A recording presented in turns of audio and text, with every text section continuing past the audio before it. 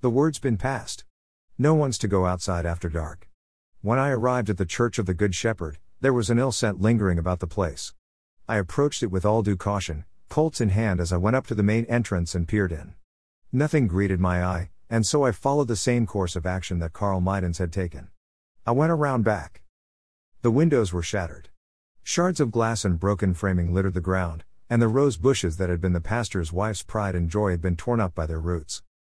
When I tried the back door, I found it unlocked, and so I went into the church. There was oppressiveness in the air. An atmosphere of filth. I passed through the church kitchen and found it in perfect order, the way it always was. The coat closet and the pantry both were empty, and so I pushed on into the body of the church itself.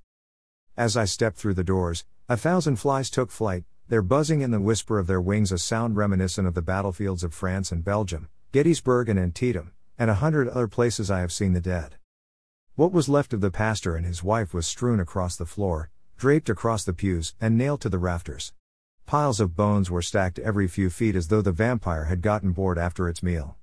The black garb of the pastor, and a simple white dress that had once belonged to his wife, were filthy, smeared with offal and torn into long strips. These were strung from the pulpit to the floor in a shape reminiscent of a maypole.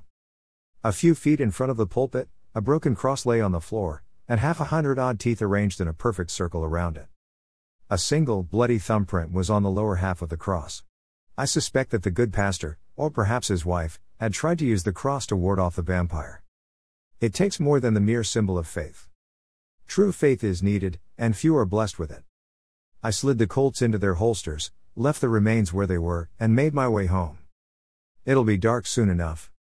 #fear, #horror, #paranormal.